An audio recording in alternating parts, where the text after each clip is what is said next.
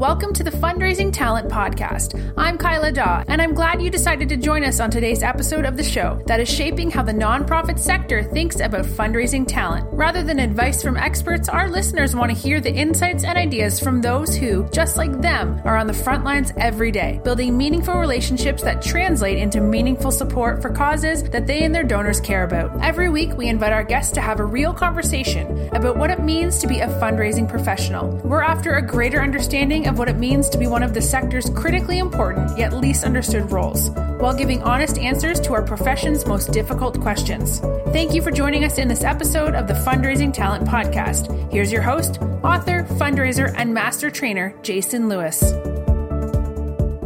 Hi, podcast listeners. My name is Jason Lewis, and I am your host for the Fundraising Talent Podcast. Before I introduce today's guest, I do want to thank our sponsor, QBAC. There's a big difference between a solution that measures a fundraiser's performance and a solution that helps a fundraiser perform. QBAC helps fundraisers to excel at their most critical task, developing deep, meaningful relationships with donors and cultivating them into lifelong givers. Give your fundraisers a better qualified portfolio, one that considers more than just capacity and simple scoring. Your fundraisers will also get insights into the hearts, minds, and connections of their donors. Fundraisers have a tough job. Help them close bigger gifts in less time by going to www.qbac.com to schedule a free demo. Podcast listeners, the Responsive Fundraising Roadshow is finally back on the schedule. We have several dates confirmed. Since 2014, our team has been providing high-quality one-day roadshows in partnership with nonprofit leaders who want to showcase their space and provide thought-provoking and highly interactive fundraising training in their nonprofit community. Our roadshows have been described by our guests as hands down the best professional development experience that they have ever been a part of. This experience has been described as challenging assumptions with conversation-inspiring content and new ways of thinking. If you would like to register for one of the upcoming stops on the Responsive Fundraising Roadshow,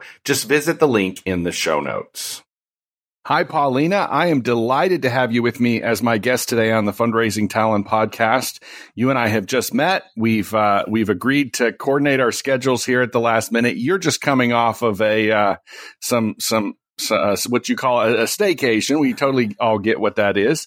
And so I'm really grateful that you found the very back end of your week back in the office to have this conversation with me. And we're going to be talking a little bit. I'll make sure that everybody knows about the upcoming roadshow that's going to be in Austin. You're in Austin and friends with the organizations that are hosting. So I'm just delighted that we've got this few minutes to talk. Paulina, would you mind just, before we dive into our topic of conversation, would you mind just introducing yourself to our listeners? Absolutely. I'm so delighted to be here. My name is Paulina Artieda. I am the executive director of the New Philanthropist, and we're an organization that helps nonprofit boards become more diverse, inclusive, and equitable. So we're based out of Austin, Texas. We primarily work in Austin, Texas, but yeah, a lot of our work can go, outside of Austin. So yeah, it's been quite a ride. I love the work I do. Yeah, so I suspect our conversations is going to drift a little bit in that direction, but you've got to unpack what the new when I saw that, I got on your website. I thought, okay, this organization has a story similar to our friends at Mission Capital who are hosting the event. But tell us in 2 minutes, tell us what the story is there. That's fascinating. Sure. Well, as you might know, there's data out there for sure. It's primarily that most nonprofit boards, it's about 84%. I think it was Board Source Leading with Intent in 2017. They put out some information that 2021 actually, that 78% of boards, 70% identify as white or Caucasian board members. Sure. And so when we look at the demographics of who they serve, we know that there's a diversity gap there.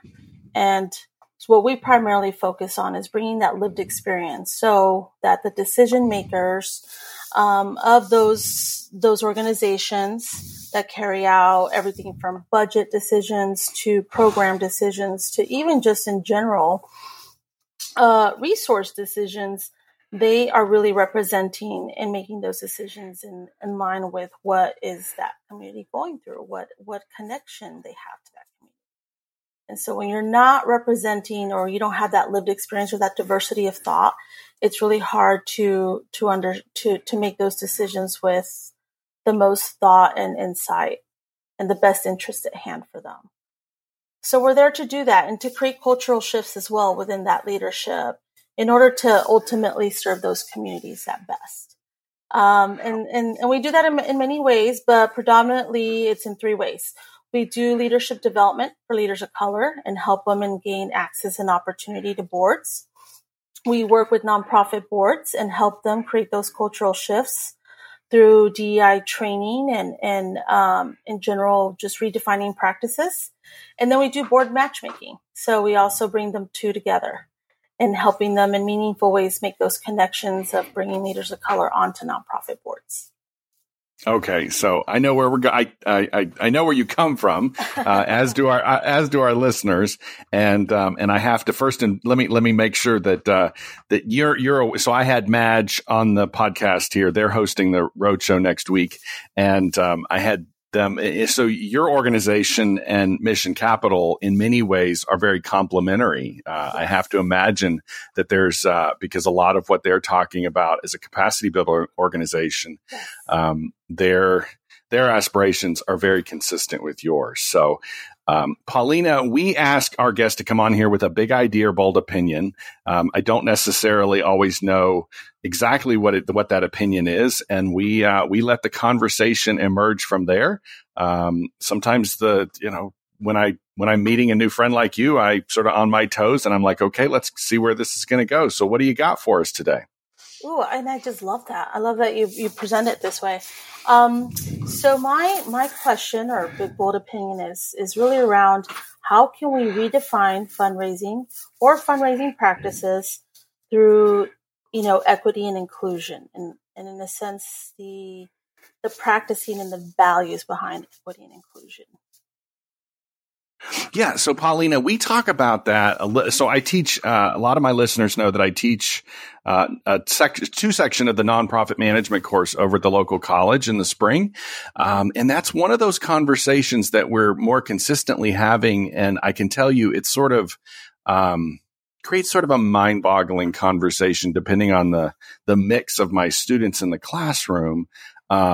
Because I'm able to bring, I'm just sort of putting some layering onto this. I'm able to bring an awareness of sort of who the donor is historically for most organizations and who someone like myself and yourself might want the donor to be in the future. And those are two very different donors. Am I right?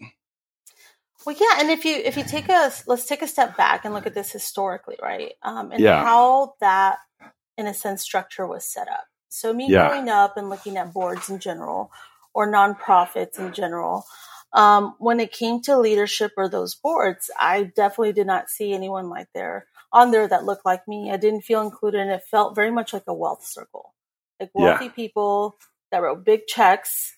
Yes. And so it didn't feel like a place that I belonged in. Even as I went through my career, it wasn't necessarily that I was ever asked to join a board. I felt like I had to really be able to write $5,000 checks to even be able to join. So it was almost like a pay to play kind of scenario, but also like a scenario of like, how many connections do I have in my network to really bring in some big money and big bucks? So that's the structure that's been very historical within the nonprofit sector. And while in a sense it served it for fundraising, it hasn't really served it for representation or lived experience, because not everyone can do that. And I think that's where we got to challenge those norms, right? And challenge how we can really restructure that and see if there's a way of even looking at older models that have existed within communities of color where fundraising is prevalent, when money does come in, just not necessarily in those ways or those norms that have happened. So Paulina, when I started in fundraising 25 years ago, I probably recall, probably one of those sort of fundraising 101 workshops or how to get your board into whatever that initial track that we all got into. a lot of us heard that old mantra of get, give, or get off. And I don't think this would have been right around the turn of the century when I got into fundraising. I don't think any of us realized that when we say that, and I'm guessing you would agree with me, that when we say give, get, or get off, we're essentially saying make sure that your board is generally older white people, generally older white wealthy people, and some communities are diversifying and the wealth is certainly not all held in the hands of white people. That's a stereotype that we can probably unpack, but is that one of those things that we have to unravel and realize that give, get, or get off is probably not necessarily the criteria with which we want to recruit to our board? I mean, absolutely. I mean, that's one of the many, right? I mean, it's give, get, or get off, or it's also, unlimited term limits. Yeah. No limits, right? It's passing down your board chair, like through from family member to family member or colleague to colleague, the good old referral system. To where not necessarily, you bring in somebody outside of your silo. And that can keep that well circle very close knit as well, right? So the give and get, I mean, it's something that it's a barrier. It's a barrier for many, because, and I think it's reported somewhere that even with a give and get off, most board members don't necessarily meet all that. No. And so it's almost like, not everyone pays all of it or even pays it at all, yet we're still not offering those type of, those opportunities for people that can share that lived experience or those insights and still raise plenty of money for that organization. Right.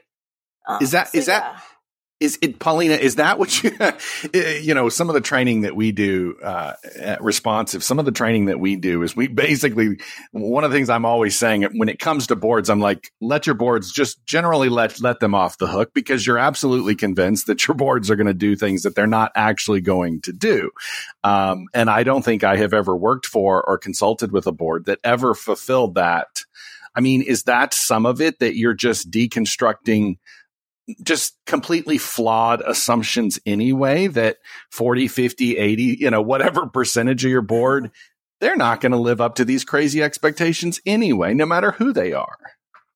Exactly. I mean, I think we have to relook at this whole model and see what works and what doesn't work in an equitable way. Is it a certain amount that needs to be fulfilled, or is it what can you give? What can you give in a meaningful way that works for you? And how do we define currency? Is there social currency that you Yeah. Is there skill set currency? Some nonprofits actually need skill sets, and actual in-kind services of, talent to come in and be the legal services that you need on there. And that is worth money, right? Lived experience is valuable. It is a currency. And so it's really redefining what that currency is, as well as the network. Your one connection of, maybe somebody in tech is just as valuable as 30 people in the community that are community activists that will give just as much, right? If anything, the awareness builds even more in that side, right? So it's redefining on what this give and get is and why is that necessary and structured in a way where it's based on the highest amount wins or looks the best or is held to be this power dynamic of being the one with the most. And so I think that's where we need to look at bylaws. We need to look at practices and just rethink this through equity again, through inclusion. And really see what works. I've spent a lot of time, most of my listeners know that I've been working on a writing project about how a lot of the marketplace logic and consumer logic sort of creeps into the nonprofit sector and gets in our way. And it didn't occur to me until I'm sort of simmering here on this conversation that we're having, that in many ways we've commodified board membership because we've essentially said, buy your privilege to sit on this board. And that's my overall critique about the way that we've done a lot of things when it comes to the nonprofit sector and fundraising in particular, is we're basically saying, buy this privilege to sit on the board. So where are you seeing this work? Like, what are the exciting case studies where you're seeing this work? I'll tell you, it's the smaller BIPOC-led nonprofits that are really testing this out.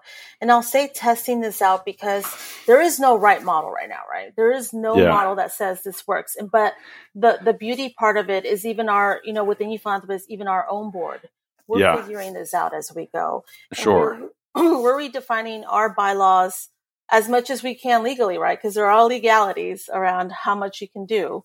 And how we can not only so for example, with us, we will never have a gala. That's just not who we are, not how we want to be inclusive of the community we serve. Yep. A gala is just going to always kind of bring into the system of hierarchy, right? Yep. With that we don't represent as an organization. And so we want it to be more of a community celebration. So it's even choosing the language with fundraising. What is that language that you're choosing when you push this out? When you even talk about the community you serve, what is that language that you're using when you're talking to donors? That itself needs to be very much more honoring and culture honoring versus, exposing of stories that may not be putting them in the best light or just in general, how we tell stories about the communities that are being served. So I think it's really bringing in that lived representation, bringing in those insights, but also questioning everything that has been a part of just in general the norms of fundraising, and really seeing what is who's at the table and who's not and why, right? Mm-hmm. And if they're not at the table, asking yourself why and what's keeping them from the table. If it's a fundraising practice, like they can't for some reason, provide $5,000 for their dues, then you need to question that and basically redefine that.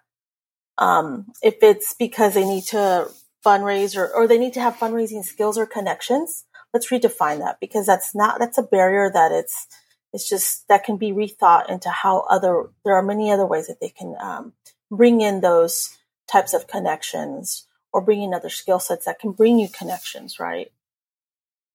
Paulina, are there people? So if thinking about my own experience, I've sat on boards and I've not sat on boards, and I've sat on boards that soon after I was on them, I was like, okay, I don't really want to do this anymore. But I have to imagine that there's plenty of people like myself. So I sort of fit in that privileged white spot, right? And I have to imagine there's people like myself that if I walked into a board meeting for the first time and it's made up of everybody that looks like me, I tend to think that there's probably a lot of my peers in this space and our peers, your peers and my peers, they're just not, they're going to react if I don't want to be on that board. That's not the board I'm looking to be a part of. It's not a norm. It's not a norm that seems acceptable to me anymore. Are you finding that the person who usually, like me, might sit on a board is saying, I don't want to be on that board anymore if they all just look and live like me? I live in Texas. Don't forget that. Yes, I know. But you live in Texas, but you live in Austin, Texas. You're not in Dallas, Texas, and you're not in Houston. So, it's interesting. I think absolutely now that is being questioned a lot more. Yeah. I think we are having, 2020 was, of course, a year that had us all question everything around us. But also, I think little by little, even foundations are starting to push back a lot more on nonprofits, the demographics of their boards and so forth. Yeah. There is this want of making sure that there's just more diversity of thought, right? Of thought in general. Yeah. Of taking care of communities in better ways. And so the biggest hang up though I see is that most nonprofits don't know how. How do we diversify our board? Okay. How do we get started? Yeah. And I can totally empathize with that, because it's like, you don't want to be in that weird space of tokenism. Like, do we just go up to, people of color and be like, do you want to join our board? You're Black. Can you do that? And it's like, of course, you don't want to ever do that. Do not ever do that. Right. Of course. But I always take it back to, like, you build relationships, right? That's what it comes down to, whether you're looking for new board members or not. It's all about building relationships. Do not expect people to come to you. You have to go out and you have to build and forge relationships. And that may be with affinity groups that specifically serve communities of color. They may be with other organizations, sister organizations that serve communities of color. So it's really about getting out there. And if you're uncomfortable doing that, you find friends to go do that with, or you find, you learn new skills around that. So it's really about building relationships, but it's also about understanding how to create cultural shifts on your board, because even as you bring in new board members, it doesn't mean the problem is solved, right? There's that inclusion factor that will completely discourage people of color from continuing to serve on that board. Because just because you're on a board and you got asked to be on a board doesn't mean that you will come across microaggressions. You will come across, these biases and feel like you're just there just to be there and to check off a box. So there has to be this want of wanting to change those dynamics and wanting it to be more inclusive.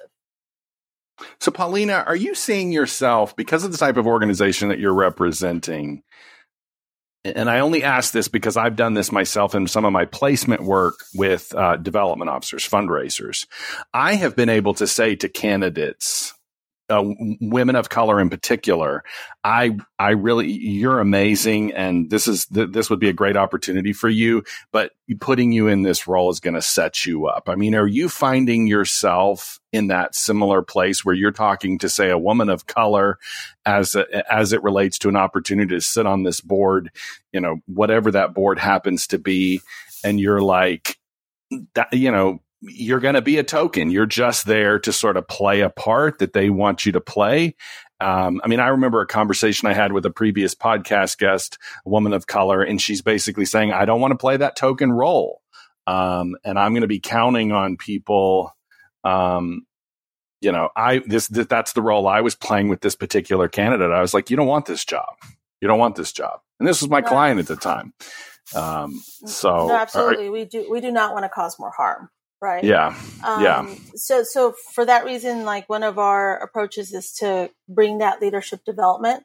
And when I say leadership development, is not to help leaders of color become better leaders and skill sets, but it's become better leaders through DEI. Right. Yeah. And that is to help them understand how to navigate those spaces where they will maybe, or most likely encounter some of those instances of tokenism, and how to handle those instances in a way where it favors them, where it, in a sense, helps them come to a conclusion where they are less harmed. And it also helps them create allyships to where they can be a part of that cultural shift and change. So it empowers them to let them know that the cultural values, the leadership cultural values that they bring to the table are important, are needed, they should be wanted. And that itself, that little piece of confidence makes such a huge difference in how they even serve, because they want to serve. And so I think just by bringing in that training and those workshops that we do, it's really given them the ease to want to even just, I know that I'm going to face some of these issues, but I'm going to be okay.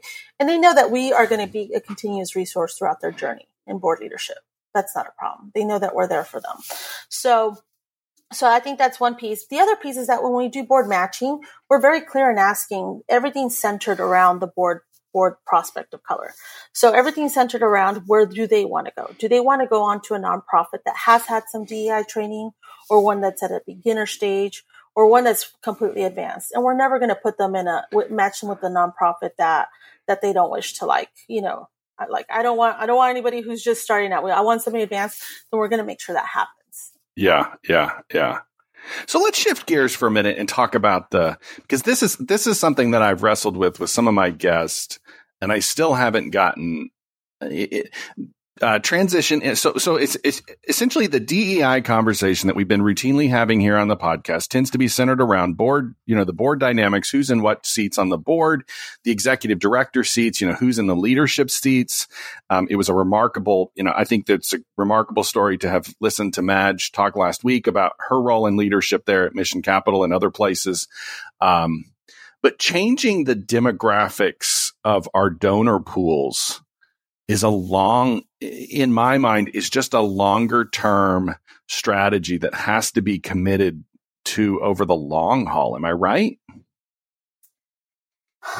Okay, so I think this is something that, for the new philanthropists, we've challenged ourselves with a couple of things. Well, one, we know that historically fundraising has been there, again, in not the norm ways that we look at fundraising. Like if you look at communities, there's been fundraising through faith organizations, right? Yes.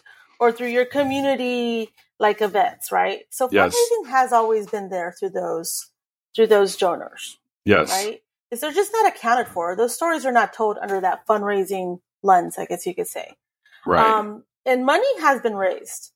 Tons of money. Yeah. So I think it's just more about how do you include those donors within your scope of fundraising, where it's a relevant connection, not just come and figure out the system of fundraising. It's more like, no, let's shift our system of fundraising to include how those donors already know how to give money. Yeah. Yeah. That's one way. And the other way that we've really kind of looked at fundraising for us is fundraising with engagement, right? Because I think what we've seen now, especially for us that we have a younger fundraising pool, is that the donors don't just want to give money, but they want to be involved in meaningful ways, especially with our work, where it's very much more centered around even systemic change, right? They don't want to just give money. They want to be a part of that movement. And so very much like, for example, we have a corporate membership program where we raise funds through corporations, but a part of that is we're asking corporations to, one, help us identify how many board members do you have in your business? How many of your employees are board members, right? And if not, let's start giving them, let's start providing workshops to bring board awareness to those ERG groups or IRG groups. Yes. And so that engagement piece is already starting a donor-based pool for us of where not only are they engaging with us through that awareness, building of board awareness, but also on how they're finding a cause or a community engagement piece through us on how to give back to other organizations and become involved through their leadership skills and not only volunteering as a board leader, but then from there, there's tentacles of networking and them spreading the word about different organizations that they want to share where they're being leaders at. And so it's always about the heart and the why, right? And the why is as much as important to us from a board leader to just a regular donor who's giving money. Why and how can we tap into that why in a different way in that engagement piece? I had a woman of color speaking to my students a couple of years ago about an intentional pursuit of donors of color. So she was in a major gifts officer role, and I invited her in. She and I had worked together before, and I knew that she would bring this up because I admired what she was doing. But she, in an effort to diversify the pool, I would guess that she was in a traditional quote unquote major gifts officer type role with a assigned portfolio of donors, and she described to me, or described to our students, sort of a subtle, I don't know how explicit she was with her employer, but she was recruiting donors of color into the organization. She was kind of like what we were talking about a few minutes ago with the she doesn't walk up to the donor and say, will you give us, $500 because you're Black. She was pursuing relationships, with donors. Is is that the type of conversations organizations are having, or is that a direction we're going to end up going? Is that we're going to pursue donors in order to diversify our pools of donors? We're going to be more deliberate, just like we've been deliberate in the past with, when I started this, Paulina, you know this, when I started this work 25 years ago, we were looking at zip codes and we knew we knew where people lived and what kind of affluence they had. Are we moving in that direction, or is there something else out there? I think again, it's like you mentioned, relationship building. I think it's transparency, because the minute you walk away from trying to be transparent, people can smell right away. Right. You're right. Like, why? Yes. Like, don't try to fool me. Yes. But yes. it's like community building, like how it's showing up at the community. It's showing up at the place of breaking bread. It's not necessarily expecting donors to come to you. Yeah. It's so key to do that. It's super key. It's going to take effort, but I think it's such a huge learning experience. It's not only learning experience in terms of you like learning about different cultures, but different ways of leadership, right? You learn about different leadership, about different traditions, about different, just community insights, as well as you show up and you show that you care, you become involved, and it has to be an authentic part of you showing up. It can't be just because you're checking off a list. You have to want to do that. And your donor, and then they will show up for you. It's very much gonna, as long as you're transparent, you're there to build relationships, and you're there because you really care. The buy-in and the give back is going to be very, very much more, right? But you have to be willing to do that, and you have to be willing to do that in a way where it's significant. Right? It can't be a one-off too. It can't be just one time that you do that. It has to be very much intentional, like you said, ongoing way of building that relationship. I remember a conversation I had with a very affluent individual who's providing advice in the fundraising community. She's a very wealthy donor, and she gives money. And one of the conversations she and I had, Lisa is her name, Lisa Greer. She and I had this conversation on the podcast about the idea that to get really good at this is probably where I always wanted fundraising to be. And maybe part of this conversation that we're having, this sort of the shared conversation that we're all having, it'll get there. Is what she and I sort of centered around is we have to learn how to go about things indirectly. You can't come at people because they fit a particular profile, and you can't necessarily come at them because they're rich and wealthy and live in the right neighborhood. You have to learn how to come through that, that indirect sort of way, and you got to come through it in relationship. And if you don't know how to do it, you're probably not going to be very good at this work. I mean, is that basically what we're talking about? I mean, at the core, yes. Right. Because she's a very affluent, she's one of the 1%, lives in Beverly Hills. She's published a book. She's told the world that she's got wealth, but she's also saying on my podcast, look, you're not going to be able to come at me and just say, I want to build a relationship with you because you're rich. And that's kind of what we're talking about here. I'm not going to be able to recruit you, Paulina, to my board just because, you're a woman of color. It's not going to work. Right. You can smell right. Smell it. Right. I can smell right through it. Yeah, we're going to have to genuinely want to be in relationship. Yeah. You're going to really, you're going to show up at the New Philanthropist events and really care about what I do through that organization. You're going to want to sit and have coffee with me and really learn about me and who I am and why. You're just going to have to get to know me a little better. And it's not going to be, it's going to have to be genuine. Right. And I think it's just also, I'm not saying that it's beyond relationship building, but it's because it has to be a lifestyle for you. Okay. DEI is a lifestyle. It's not meant to be a formula that you take into effect. Right. Right. It's meant to be, this is how I want to see the world. Okay. You diversify your dollar. Okay. Which means you support businesses of color throughout, which means you go and eat at different places. It's not the norm, it's not the top 10 restaurants that always get featured that are all white owned. It's all different types of restaurants. You definitely want to make sure that as an influencer or as a leader, you open doors for all, right? That you have conversations that are deep rooted with all. It's a matter of reading books from different perspectives, of having art hang on in your home from different artists. So I think the more you can tap into how this becomes a lifestyle, the easier it will come to you, right? It won't be such a awkward way of operating. It will be a fluid way of who you are as a person. And so one of the things we do when we work with nonprofit boards is every board member takes an assessment, a cultural competency assessment.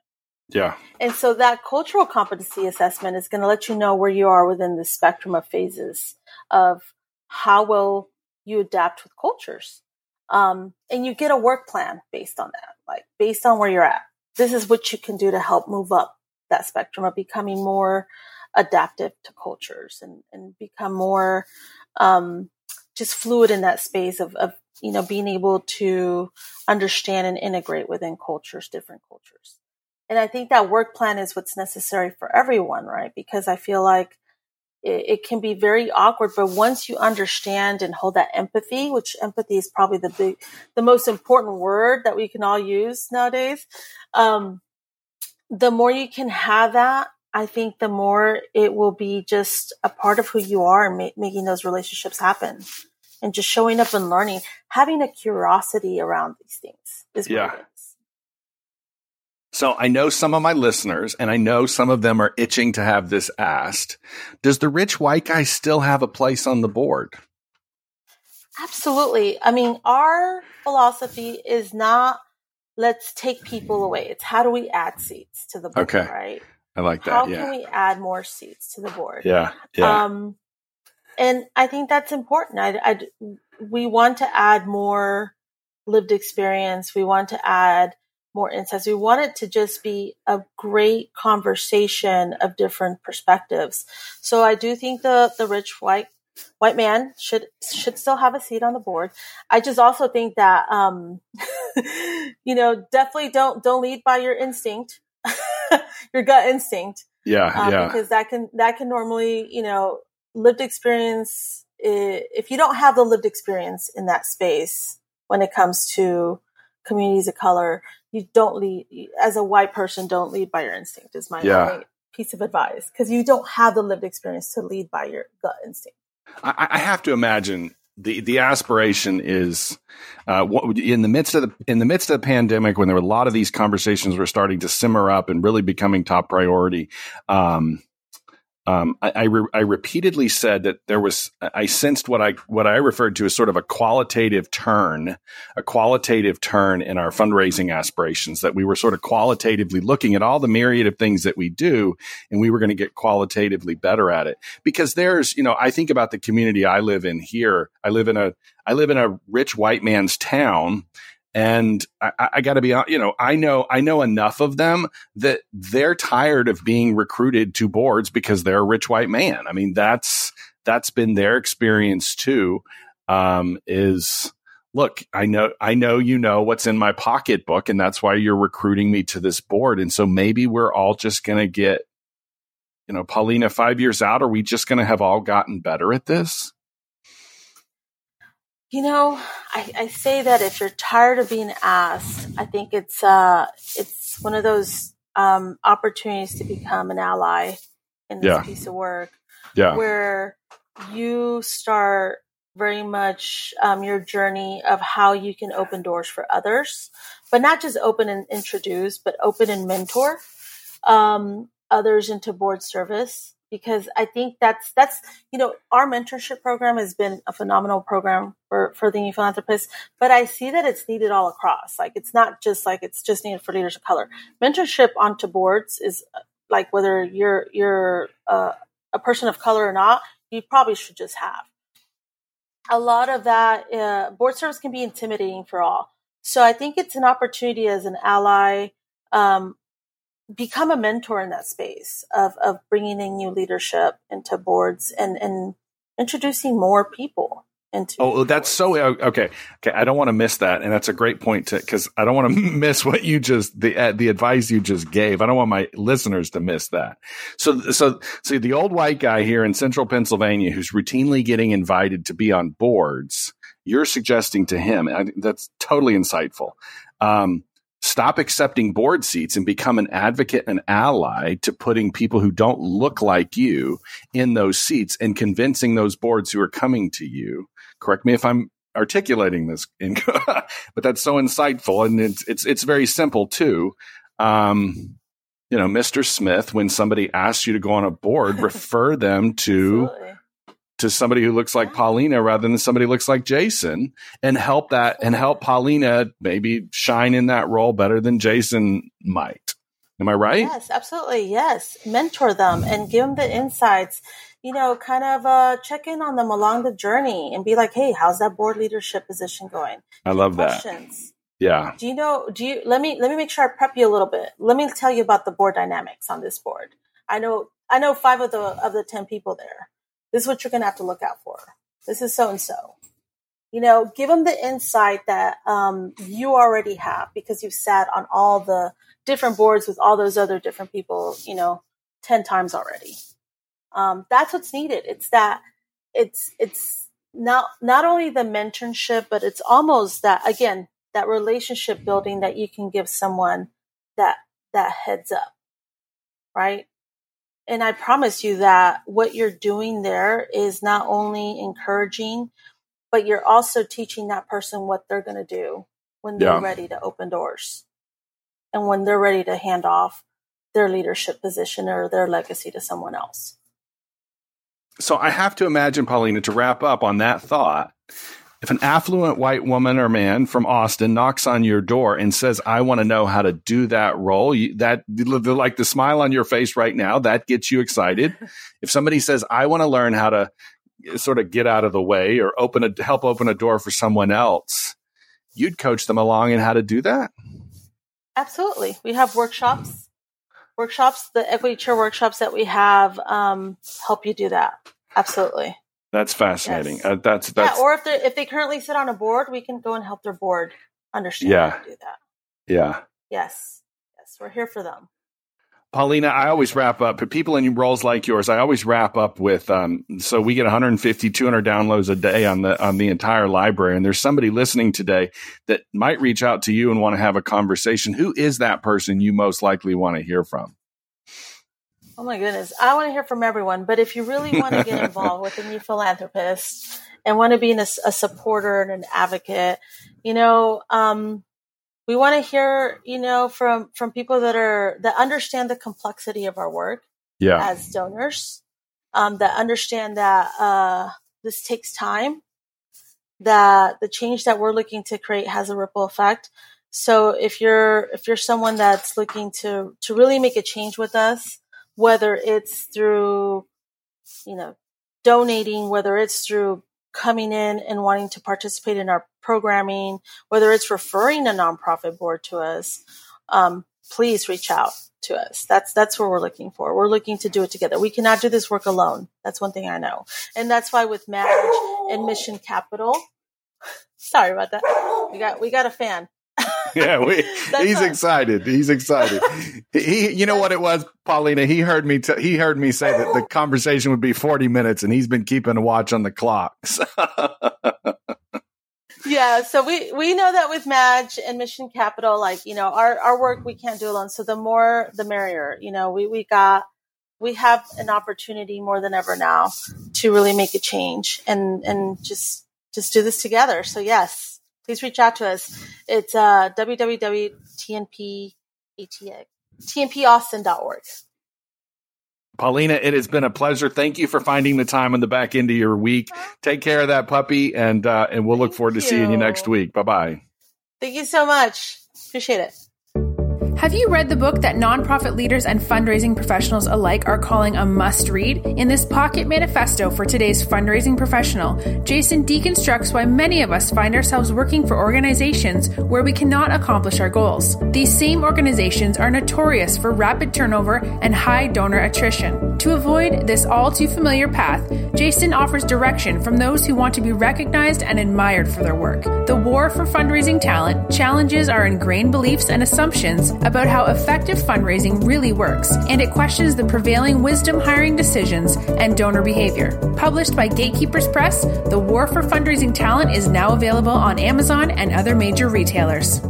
We want to thank you for listening to today's episode of the Fundraising Talent Podcast. We hope you enjoyed today's show and hope you will come back for next week's interview, where we will discuss with those on the front line who are defining what it means to be a fundraising professional. If you'd like to be a guest on the Fundraising Talent Podcast, visit our Facebook page or email Jason at jason@lewisfundraising.com. In your email, be sure to tell us about where you work and why you believe you would be a great addition to the upcoming lineup. Thank you again for joining us today, and we look forward to you being a part of the continuing conversation as we shape how the nonprofit sector thinks about fundraising talent.